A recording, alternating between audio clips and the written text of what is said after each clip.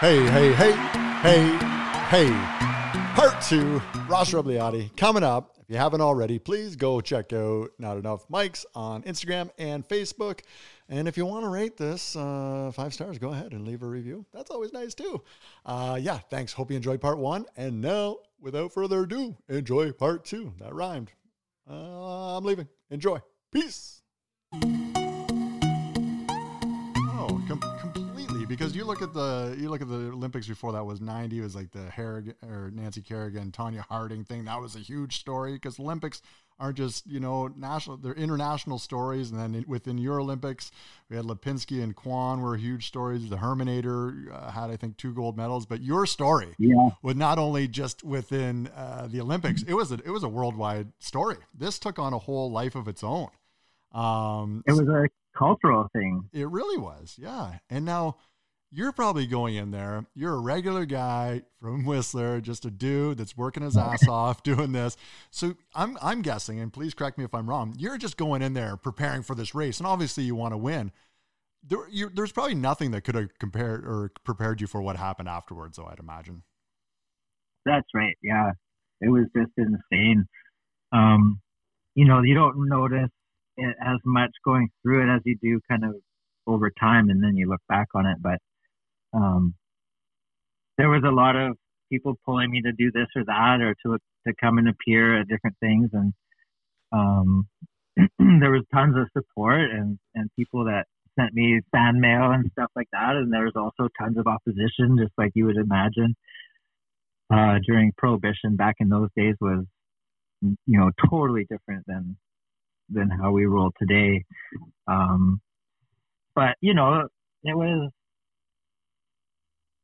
there's no playbook to all of a sudden be known. Like, I was known within snowboarding. Like, I'd been on covers of snowboard magazines and, in the snowboard media, Mm-hmm.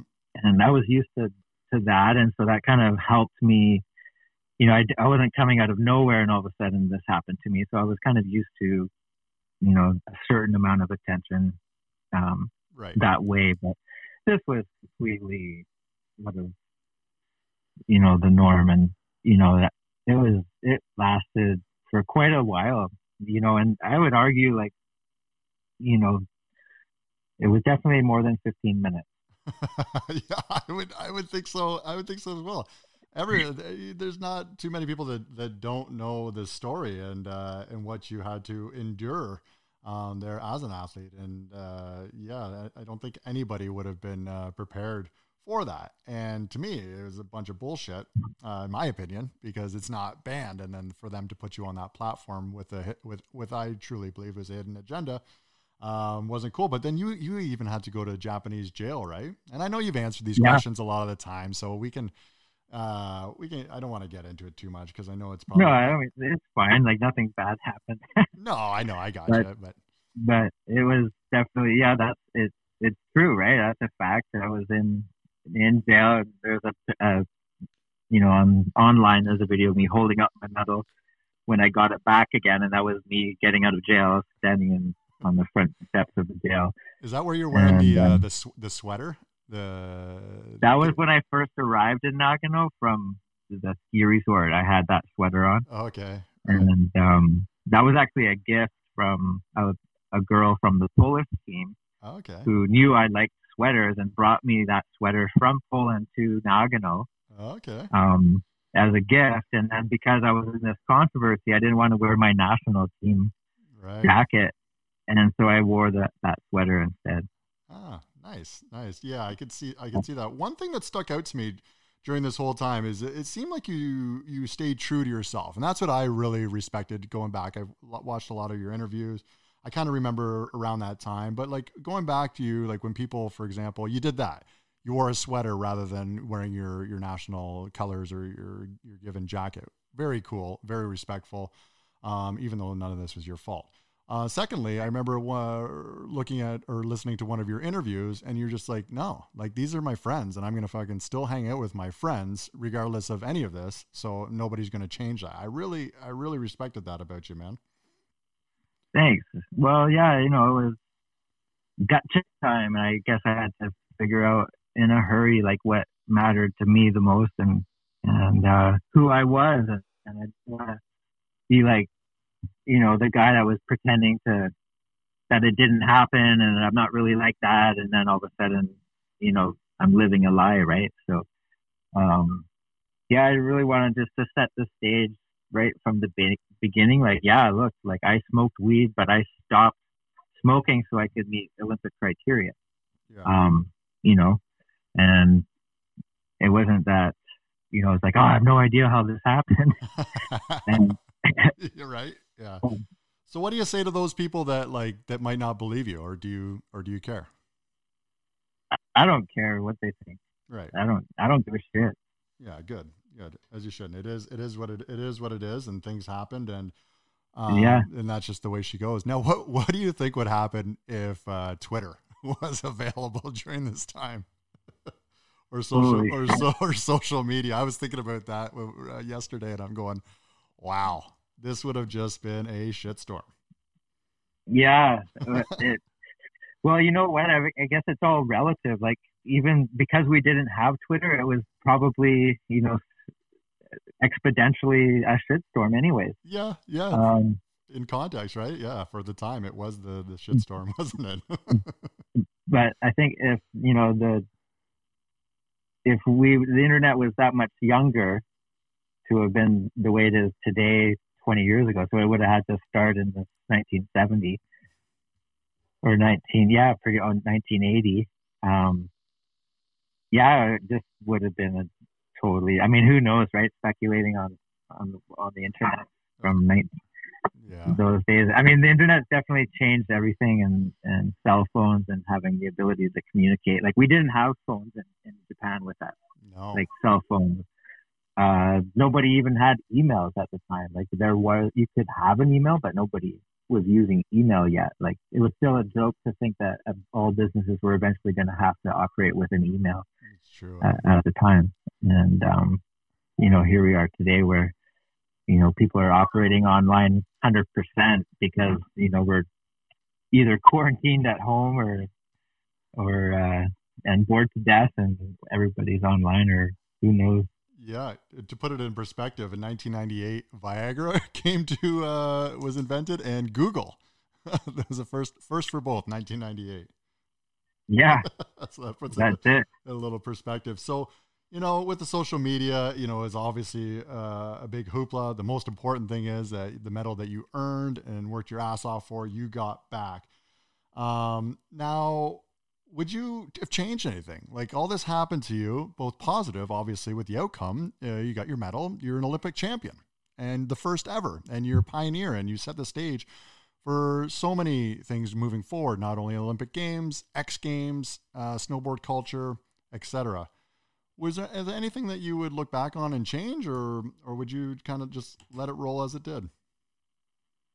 I think letting it roll as it did is the only way to go.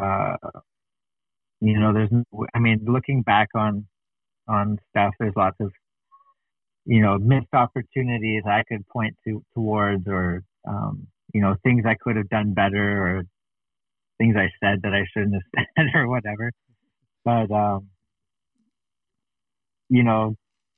to be honest, it's just been a big learning curve, and life is like that. There's no, take backs, and there's no reset button or extra lives or anything, and you get what you get.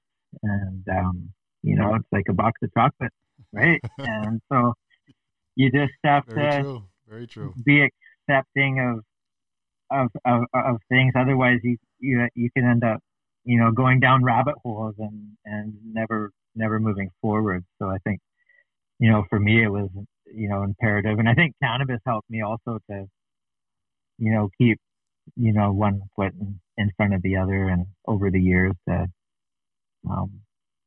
look for the open doors, and there was lots of opportunities that came and went, without seeing them to fruition, just because of, prohibition and stereotype and all that stuff. And at the same time, there was lots of open doors that,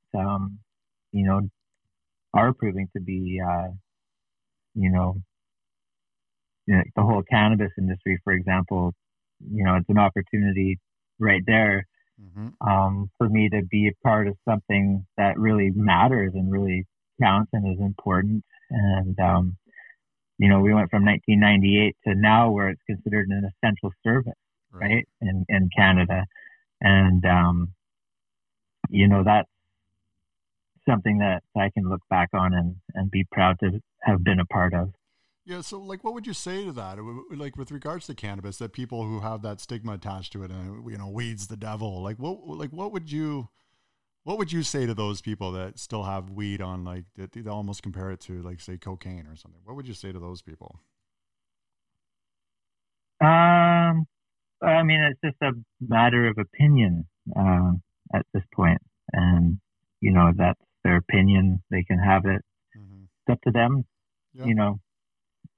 How they want to live their lives. And, if they want to single out a group to hate on, I mean, that's their prerogative. Yeah, no, there's no scientific evidence to back up their position, that's for sure. Yeah, no. And so it's really kind of like a no-go. I mean, look, there's enough people out there who want to smoke weed that we can't even get weed to, let alone try to get people who don't smoke weed to smoke weed. And, I think seeing lineups at the cannabis stores recently is a testament to, the level that we, hold cannabis and how it's a part of so many people's lives. And, because of the end of prohibition, now you see these lineups. But, before that, it was just a lot of phone calls and, people would run out of weed all the time. And it was crazy. Now you can at least get in a lineup and just pop over and know exactly what you're getting, right? Yeah, like accessibility. I think there's going to have to be some changes moving forward, probably on how you go about getting your weed. But it definitely it is very important for you to not have to go across town to go to a dispensary. Like there should be one nearby. Yep, I agree. And there's so much more education out there on it, isn't there? You know exactly what you're getting now, which is always good. Yeah. Yeah. Yeah. So afterwards, did you even go back to Whistler before you went on Leno? Or did you go straight from like Nagano or wherever you flew out of Tokyo, I'm assuming, and then to LA and then up to Whistler? How'd that work out for you? Yeah, that's what we did. After I got out of jail and the police came and searched my hotel and Did you get any food at all when you're in jail? I wasn't hungry. Okay. You don't need a lot, no. No, and I especially wasn't hungry then. During that time, I lost quite a bit of weight. But after that whole thing, I shit you not, I walked into my room when it was all said and done, and my phone was ringing in the hotel room at the ski resort. And I'm like as if I'm answering it, like I don't feel like answering it, or who in the world could it possibly be? And it just never stopped ringing. So I finally answered it, and it was basically the Tonight Show. My buddy from Whistler, who knew the producer, was contacted, and it was him calling me to ask me if I would go to the Tonight Show, like the day after tomorrow, basically. Yeah. So that was a weird sort of Pulp Fiction moment where I was just sitting there looking at my phone ringing, and then it was the Tonight Show. Yeah, I guess so. So that was like the first second I got back from the ordeal of getting my medal back, going to jail, having the police come up to the hotel, and I finally get back to my room and my phone's ringing, and it's like, hey, this is your new life. Now I'm flying first class on a 747 to LA, and I'm staying at the Beverly Hilton, and there's a Porsche there for me waiting, and beautiful. This is it. So I'm 26 years old, and I'm thinking, holy fuck. I guess so. Yeah. Pretty crazy. Yeah, I'd imagine. I would rewatch that Leno interview. It's pretty good. It's pretty funny. How was the whole ordeal back there? Who else was on the show that I saw? What's her name was? Supermodel was on it. Yeah. And the young kid from Oh, I Canada. can remember. Yeah. Veronica, I think was her name, the musical act. Veronica Webb. Veronica Webb, that's right. That Veronica Webb is one nice piece of Yeah. so then Leno, and then you go, and then what? And then you tour right back up to Whistler, and then it's got to be a huge showdown, huge party. Yeah, I was exhausted by that point and kind of like a zombie when I got back to Whistler, and we had this amazing homecoming, and packed the village full, like people were in trees and on the roofs of the hotel, and yeah, it was super awesome homecoming, and the whole controversy kind of cast a bit of a shadow over everything, and kind of I didn't know what to expect either. Yeah. Okay. You know. So, anyways, it was nice to have see the support and to feel the love and to be part of a small community like Whistler at the time, the way Whistler was at the time, it was nice and lots of familiar faces, and it wasn't like, I did an appearance at the Eaton Center in Toronto, similar situation, like 10,000 people packed the foyer of the Eaton Center, but I didn't know a single person there. Right. And so a little bit different than the Whistler one. Oh, but, I can imagine. Also awesome, and quite a lot to take in. Like, it wasn't like I was at the finish line of a race. It was just me with 10,000 people looking at me, and so there was an adjustment to the new life, and it took my attention away from racing, and that's a full-time mental job, being on the World Cup tour, and then with this whole sideshow going on really made it impossible. So I didn't compete after the Olympics too much. I kind of did half a season the next year, and then it wasn't like my career was cut too short, but I think it was at least by maybe a couple of years. But there was other things going on, and I just didn't have there just wasn't an infrastructure to figure out how to maintain or to go about competing with this whole attention going on at the same time. I could just imagine, like you said, you're very well known for anybody who was ever on a mountain before Nagano. The Burtons all knew you, of course. I'm sure you know all them. And then you're going to all these events afterwards where you're now the new gold medal winner and international star. Were you always wearing that backwards red roots hat? Because those became infamous during that time. I think I just had that on at the Olympics. Okay. and then I wasn't. We did some functions on behalf of the Canadian Olympic Association where we had them on again for a ceremony in Calgary that spring of '98. But for the most part, it was pretty much just what the pictures from Nagano that where I was wearing the beret. We all loved our uniforms too. And they were great. I look back. We thought one thing I look back on when I'm looking at all these interviews is the fashion is just bad. There's just some terrible. Looking at all these interviews and the fashion is horrible, but it's hilarious. It's great. So we talked like a little bit about a bit of your fame, and just I always think like I would have a hard time dealing with any type of fame. I'm a pretty sensitive guy, and just having all of this attention amount that must, as you mentioned, that must have been pretty tough to take in all at the beginning, right? Yeah, there was some ups and downs for sure. I wasn't making any money and still barely do. Right. I'm just like everybody else out there trying to, get her done. And so to be known and to be, struggling to pay your bills at the same time was, had its challenges, but, there's opportunity there still. And throughout those years, there were difficulties that had nothing to do with money that, the average guy or, girl goes through anyways, being in your mid 20s and then, going through, I was probably affected mostly for probably 10 years after the Olympics. Right. So, By 2006, 2007, I was finally kind of coming out of the sort of whirlwind um, that I was put in and I put myself into, and not knowing, what it would be like. So, you kind of do things that you might not have done if you would have known,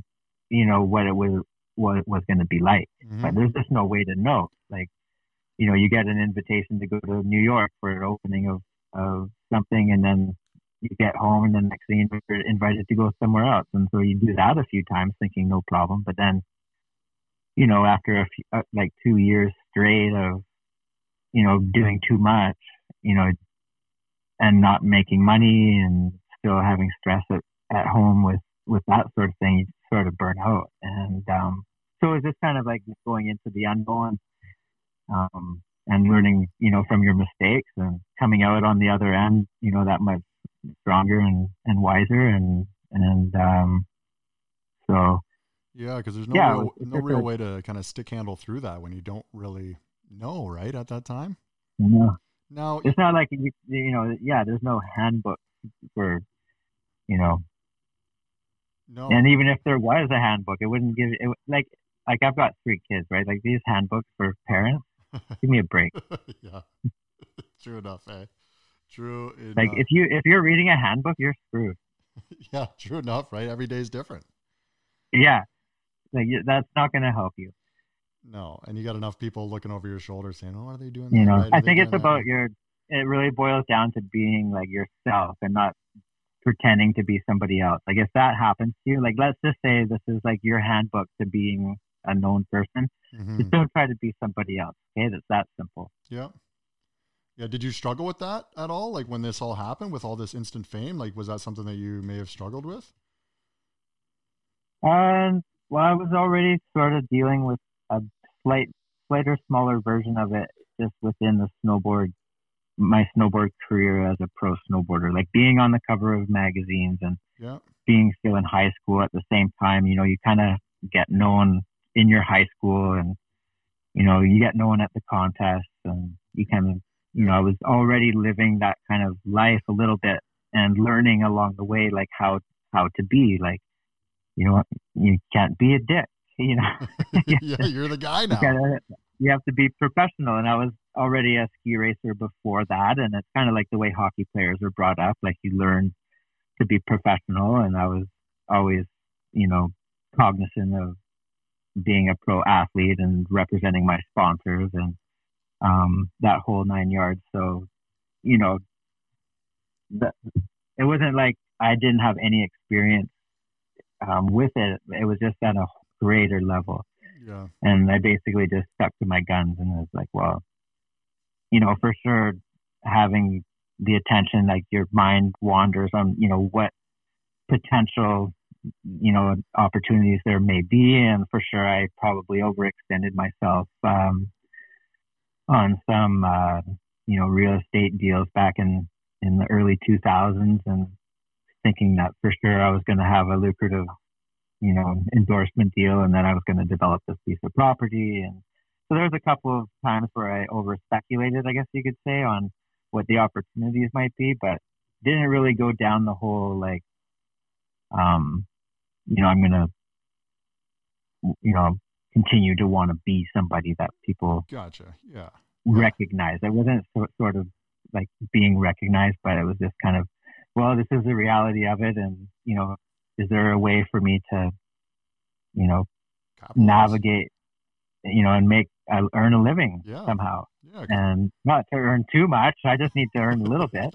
I hear you, man. Yeah, because there's often a misconception, right? That you're an Olympic gold medalist, and all of a sudden it's just dollars just floating in. But that time was very different, wasn't it? Very, very different. Yeah, it was different. As a Canadian athlete, it was different, but Yeah, also as somebody who was thrown into controversy with cannabis, yeah, punishable by death in some countries, and you know, added it the whole other layer to it that made it that much more trickier, I guess you could say, for me to, well, yeah, because be that guy at the function, and also, you know, have to deal with people that are either for it or against it, and have to figure out how to deal with it. And so I just realized, for me that, my natural thing was to support cannabis and Yeah. to support it in the face of adversity, no matter what. And that it had to be good for you if it was working for me the way it was. And of course, we still didn't really know, even in the early twos, how good cannabis was for you. We were still on a hunch that it was good because there were people saying it was, and I had my own firsthand experience. But of course, it's all been proven to be true. And yes, it has. So we're ecstatic that it's gotten to this stage. But it does, I think, matter, and being true to yourself, I think, is the number one key, in life, really. I couldn't agree. I absolutely couldn't agree more with that. Now, it's like you didn't have this go-to guy when this all happened to you, but now that this has happened to you, there's been other instances around all these major sports that have had guys come out, fail drug tests, et cetera. Michael Phelps, he had a big blow, of course, with he got busted smoking some weed. Now you've heard some NBA players have come out now, Steven Jackson, Matt Barnes talking about smoking weed. They're no longer playing, so it's a little bit different for them now. But have you had any like former athletes at all like reach out to you and ask you any questions about this, or maybe share some experiences? Yeah, there's been some athletes confide to me that they smoke weed, and over the years it's becoming less of a novelty, right? But back in the day, it was kind of definitely something that you didn't want, the general public to know about, and, or your parents for that matter, and that sort of thing. So kind of made weed that sneaky, fun thing to do. But I had some, a lot of swimmers for some reason smoke weed. Really? Yeah. There's some cool culture around swimming. Snorkel bong? Maybe. I don't know. The water, The swimmers are having fun. And I think, why is because swimming is an early to rise sport. Like a lot of swimming training is done I don't know why, but it's done super early in the morning. And probably the weed makes it easier to go to bed early and easier to wake up early. Yeah, that's probably the reason. I guess so, eh? But the culture of swimming is early morning. Gotcha. Yeah, Ryan Lochte had his fair share of problems, that's for sure. Yeah, wasn't he in Rio getting in trouble? Yeah, I think he made up like some type of, he was at gunpoint. Was that? Oh shit. Yeah. Yeah, that was a full story on him. Yeah, because then now I wanted to talk to you actually about we talked a little bit about, you got some time still? Because I want to respect sure. I want to respect your time here. Yeah. Yeah, you're all right. Yep. So I wanted to talk about a couple things. One was afterwards about some of the X Games that I know with the U.S. border crossing. But before we get to that, about the U.S. Olympic, so the Olympic Village. Did you stay right in the Olympic Village? We stayed up at the ski resort in the hotel. Oh, okay. Did you get any access, or did you go to the Olympic Village at all while you were there? Yeah, we had full access, and I did go to the Olympic Village for the one day between waiting to go to Los Angeles for the Tonight Show. I went to a hockey game, watched Wayne Gretzky play, and I was in the athletes village and got a standing ovation by the athletes in the food court, which was awesome. Nice. Yeah, it was. I've been to a couple of Olympics, like Salt Lake City. I was there as a spectator, and of course, same for Vancouver. And there's always like a certain awesome energy that I've never experienced anywhere else besides at an Olympics. And there was that energy in Nagano as well. So I bet. It was good. There was lots of, good times that we had there. That you share, before this all happened. Can you share like any Olympic Village stories with me? Like any crazy ones? Well, we'd partied up at the hotel at the ski resort because I was only down in Nagano after, and I wasn't partying too much after that all happened. I was kind of shell shocked, but we did have some fun up at the ski resort that night after the Olympics, and some of the guys and one of my buddies from Austria actually got kicked out of Japan that night, and he was having way too much fun. And what did he do? Somehow he ended up hurling a full beer somehow right through the lobby, and smashed into the sort of the receptionist area. Okay. And that's almost like a death penalty in Japan. Yeah, they don't like that. No. That was that was what happened. I think a front end loader got hijacked and was being driven around by a couple of athletes I won't mention. But yeah, you guys trained for so long, and you train for so long, and then you have to have this outlet, right? I guess so. I mean, we were all in our 20s too, so there's really no excuses. Like, we're pretty much retards that are highly trained in snowboard racing. So there's not a lot of common sense sometimes that out there, but no, I guess I was like one of the guys that kind of partied a little less than some of the other athletes. And there's always those athletes that like to party, right? It's just like a cross section of society, and a little bit of an outlet. I remember I was up in Whistler for the 2010 Olympics. I was there when what's his name? He hosted the Amazing Race Canada, and he was walking around with the pitcher of beer, the ginger guy. Yeah.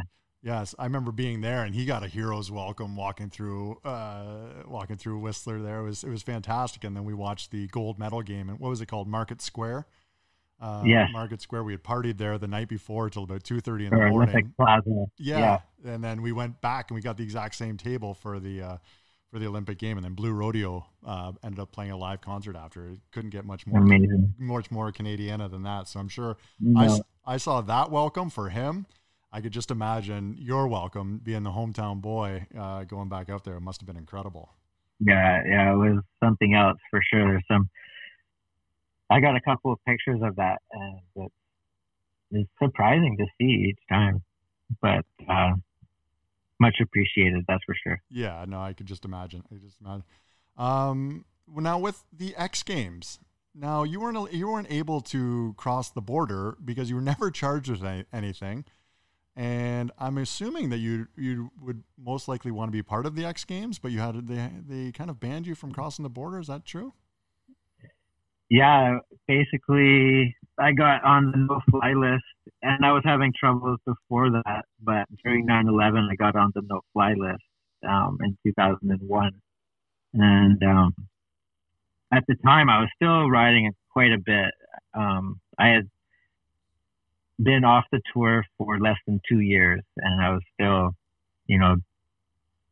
right there, ready to go, and the X Games were getting bigger, and it was probably my next move. And then the no-fly list just threw a wrench into it, and I just didn't have the wherewithal to kind of go through the process, the red tape to sort of fix the situation, and I just kind of basically threw in the towel. I was like, fuck it. Yeah, I could see that. Yeah, and I understand the security's up, but it's just it's so strange to look back on. I'm sure it was such a huge pain in the ass for you, but seems quite silly for a guy that was never charged with anything and didn't do anything wrong. It was just one of those things that it was part of it, and it was probably I would have gone to the X Games if that wasn't the case, but I don't know, to be honest. Like you say, it's just speculation, but that did happen though. That was there was a bunch of things that I had to look forward to that were cannabis related, but there was also a bunch of things that I knew were going to be difficult, and traveling I knew was going to be an issue. It already was an issue. Like, the States was so strict back in those days. Oh, big time. And people were just getting thrown in jail for having weed on them. And back in those days. So, it was pretty sketch, being a weed smoker, 22 years ago, even before that, while we were on tour leading up to the games, you know, each year gets sketchier as you go back. Right. So, yeah, but it was, at the same time, it was fun, and it was kind of a joke, like, why is weed illegal? And, you know, kind of like snowboard prohibition before they allowed snowboarding. It was kind of ridiculous that, but I can understand snowboarding, you know, not being accepted as, you know, and then going through that process to accept them with insurance and finding out that they're safe equipment. And like, weed never really had the opportunity to prove itself. They just banned it. Right. For no reason, like, well, for corporate reasons, for corporate greed, right? Of course. You know, it wasn't like there was a bad reason and that's the reason it's illegal. Yeah, just the stigma just stuck with it, which is nicely wiping away now, which is just great for everybody. So you've been amazing here, and I've taken up a lot of your time, and I really appreciate it. But I want to get you out of here. I just have a couple questions. So how, like in your words, how would you describe your journey?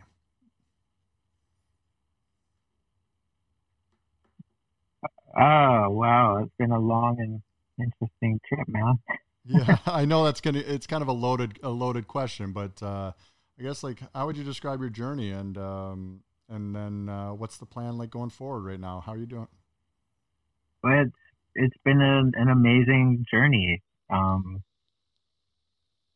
You know, an incredible life. I've had an incredible life, and I have a family now and kids and stuff, and that's also incredible. And we're doing great. We're all healthy and at home right now, hanging out. We've built dirt jumps. We've been building dirt jumps in the backyard, and just doing kid stuff, dad stuff, and you know, getting the weed stuff going for the future, and just taking it one day at a time. That's good, man. That's good. And that's legacy. Is that legacy as well? No, we're doing the Ross Gold brand, and we put legacy on we shelved it. Okay. Yeah. And so Ross's we're Gold, going with the. Sorry.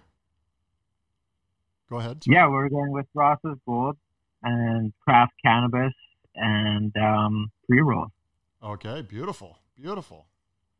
So we'll see that in the next couple of years. Probably, I'm going to say in 2022, you'll be seeing that stuff. Okay. So it's these things in the new legal era don't happen overnight the way they did in Prohibition. No, I know, because I know that you've been involved with the weed industry for a long time, and it seemed like you're slightly ahead of your time. Yeah, and it probably was a little ahead of the curve, and but what we were able to do is kind of find out if the support was real, and the support is real, and it's there, and it's heavy. Like, I've got heavy support, and so that's the motivation I have to get Ross Gold into the new regulated era of legalization. And, we got that brand traction over those years of Prohibition where we were out there and I was putting my neck on the line. I had a store open, Ross Gold store here in Kelowna during Prohibition. We won Best Dispensary 2 years in a row by Leafly. And I think the fact that, I took those risks and really tried to be part of the future of cannabis and show what the future of cannabis looks like, with our store and our branding and everything that,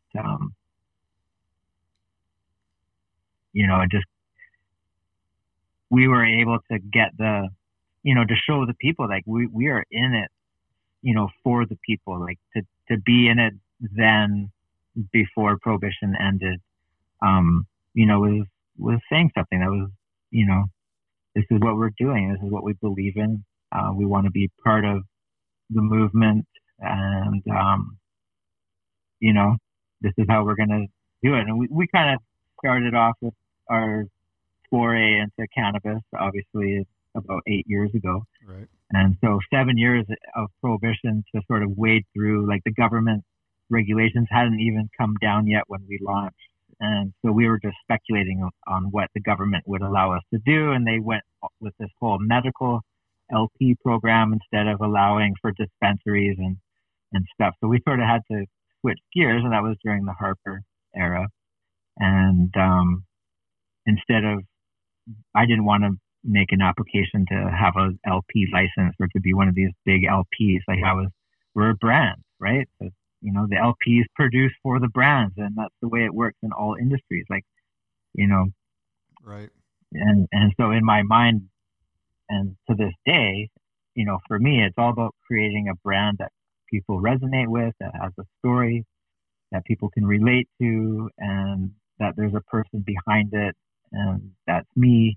And so there's this whole organic kind of genesis of how Ross Gold started and how we went through Prohibition, kind of taking some risks there and kind of really gaining the trust of the people that, you know, we're not just in it, you know, for the buck. Like, we really care about cannabis. We care about the people that use it, and to try and keep the cannabis culture intact, you know, the way, you know, it started. And, you know, with the tight-knit communities of, you know, compassionate people, you know, coming together to help each other. And that's, you know, that's what we're all about. And so, yeah, it's taking some time in the new legal era to find the partnerships. It's all about capitalization, and it's the real deal. It'd be like starting up a big, you know, some other big company that in an industry like tobacco maybe, or, you know, try to start a new car company. I mean, it's something that, so we're all about branding and licensing, and we've got a few partners already that are licensing our brand to come out with the craft cannabis and the pre-rolls. And we've got product placement in movies coming out in the next couple of years. Nice. Out of the United States. So we're going to be, I'm going to be in one of them. And so those all coincide with our 2022 launch. So we've got time to kind of get our ducks in a row.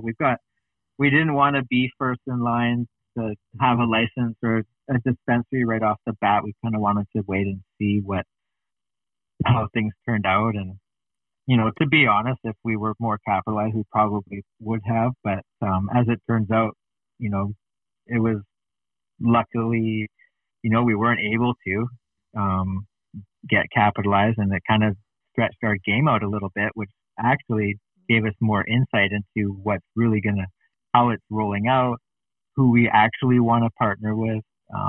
You know, partnering with somebody that already has licenses is way different than trying to go through the whole licensing process yourself. So that's also been advantageous.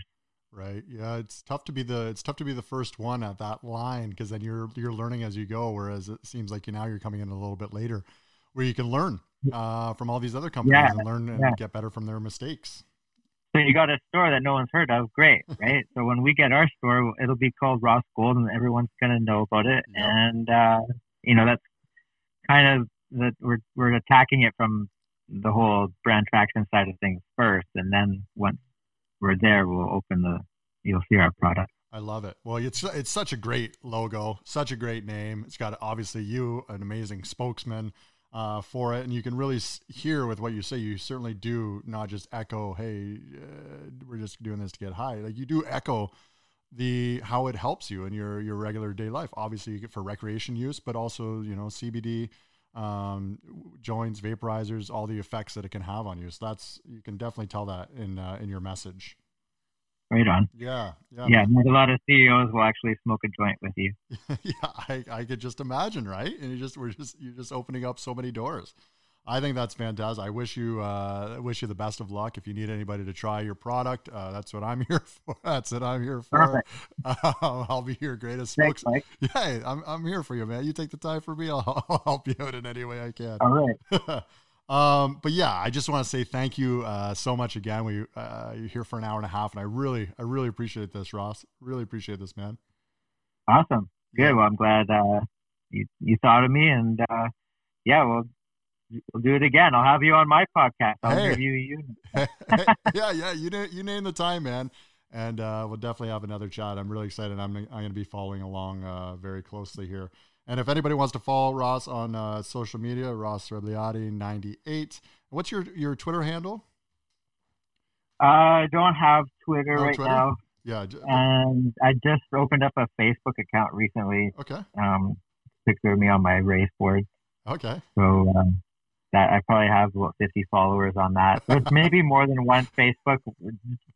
Throughout the years of starting companies, there's been a couple of social media sites started on my behalf that I don't control. You're right. Gotcha. And anyways, but you're right. Ross Rebliati 98 is my personal Instagram account, and then I think there's a link from my Facebook account to Instagram or whatever. But anyway, yeah, please go check it out. And I answered, all the DMs and all the comments and everything like that. So, yeah, man, you're a solid dude for taking the time to speak with me. I loved your journey. I loved what you're all about, man. Obviously, your gold medal speaks for itself. And awesome. I wish you, I'm glad to have a chance to talk with you, and I wish you best of luck, brother, and don't be a stranger. Awesome, Mike. Well, back at you. Appreciate it. Yeah, you got it, brother. We'll speak with you soon. Okay. All right. Sounds good. All right. Thanks, Ross. Bye for now. All right.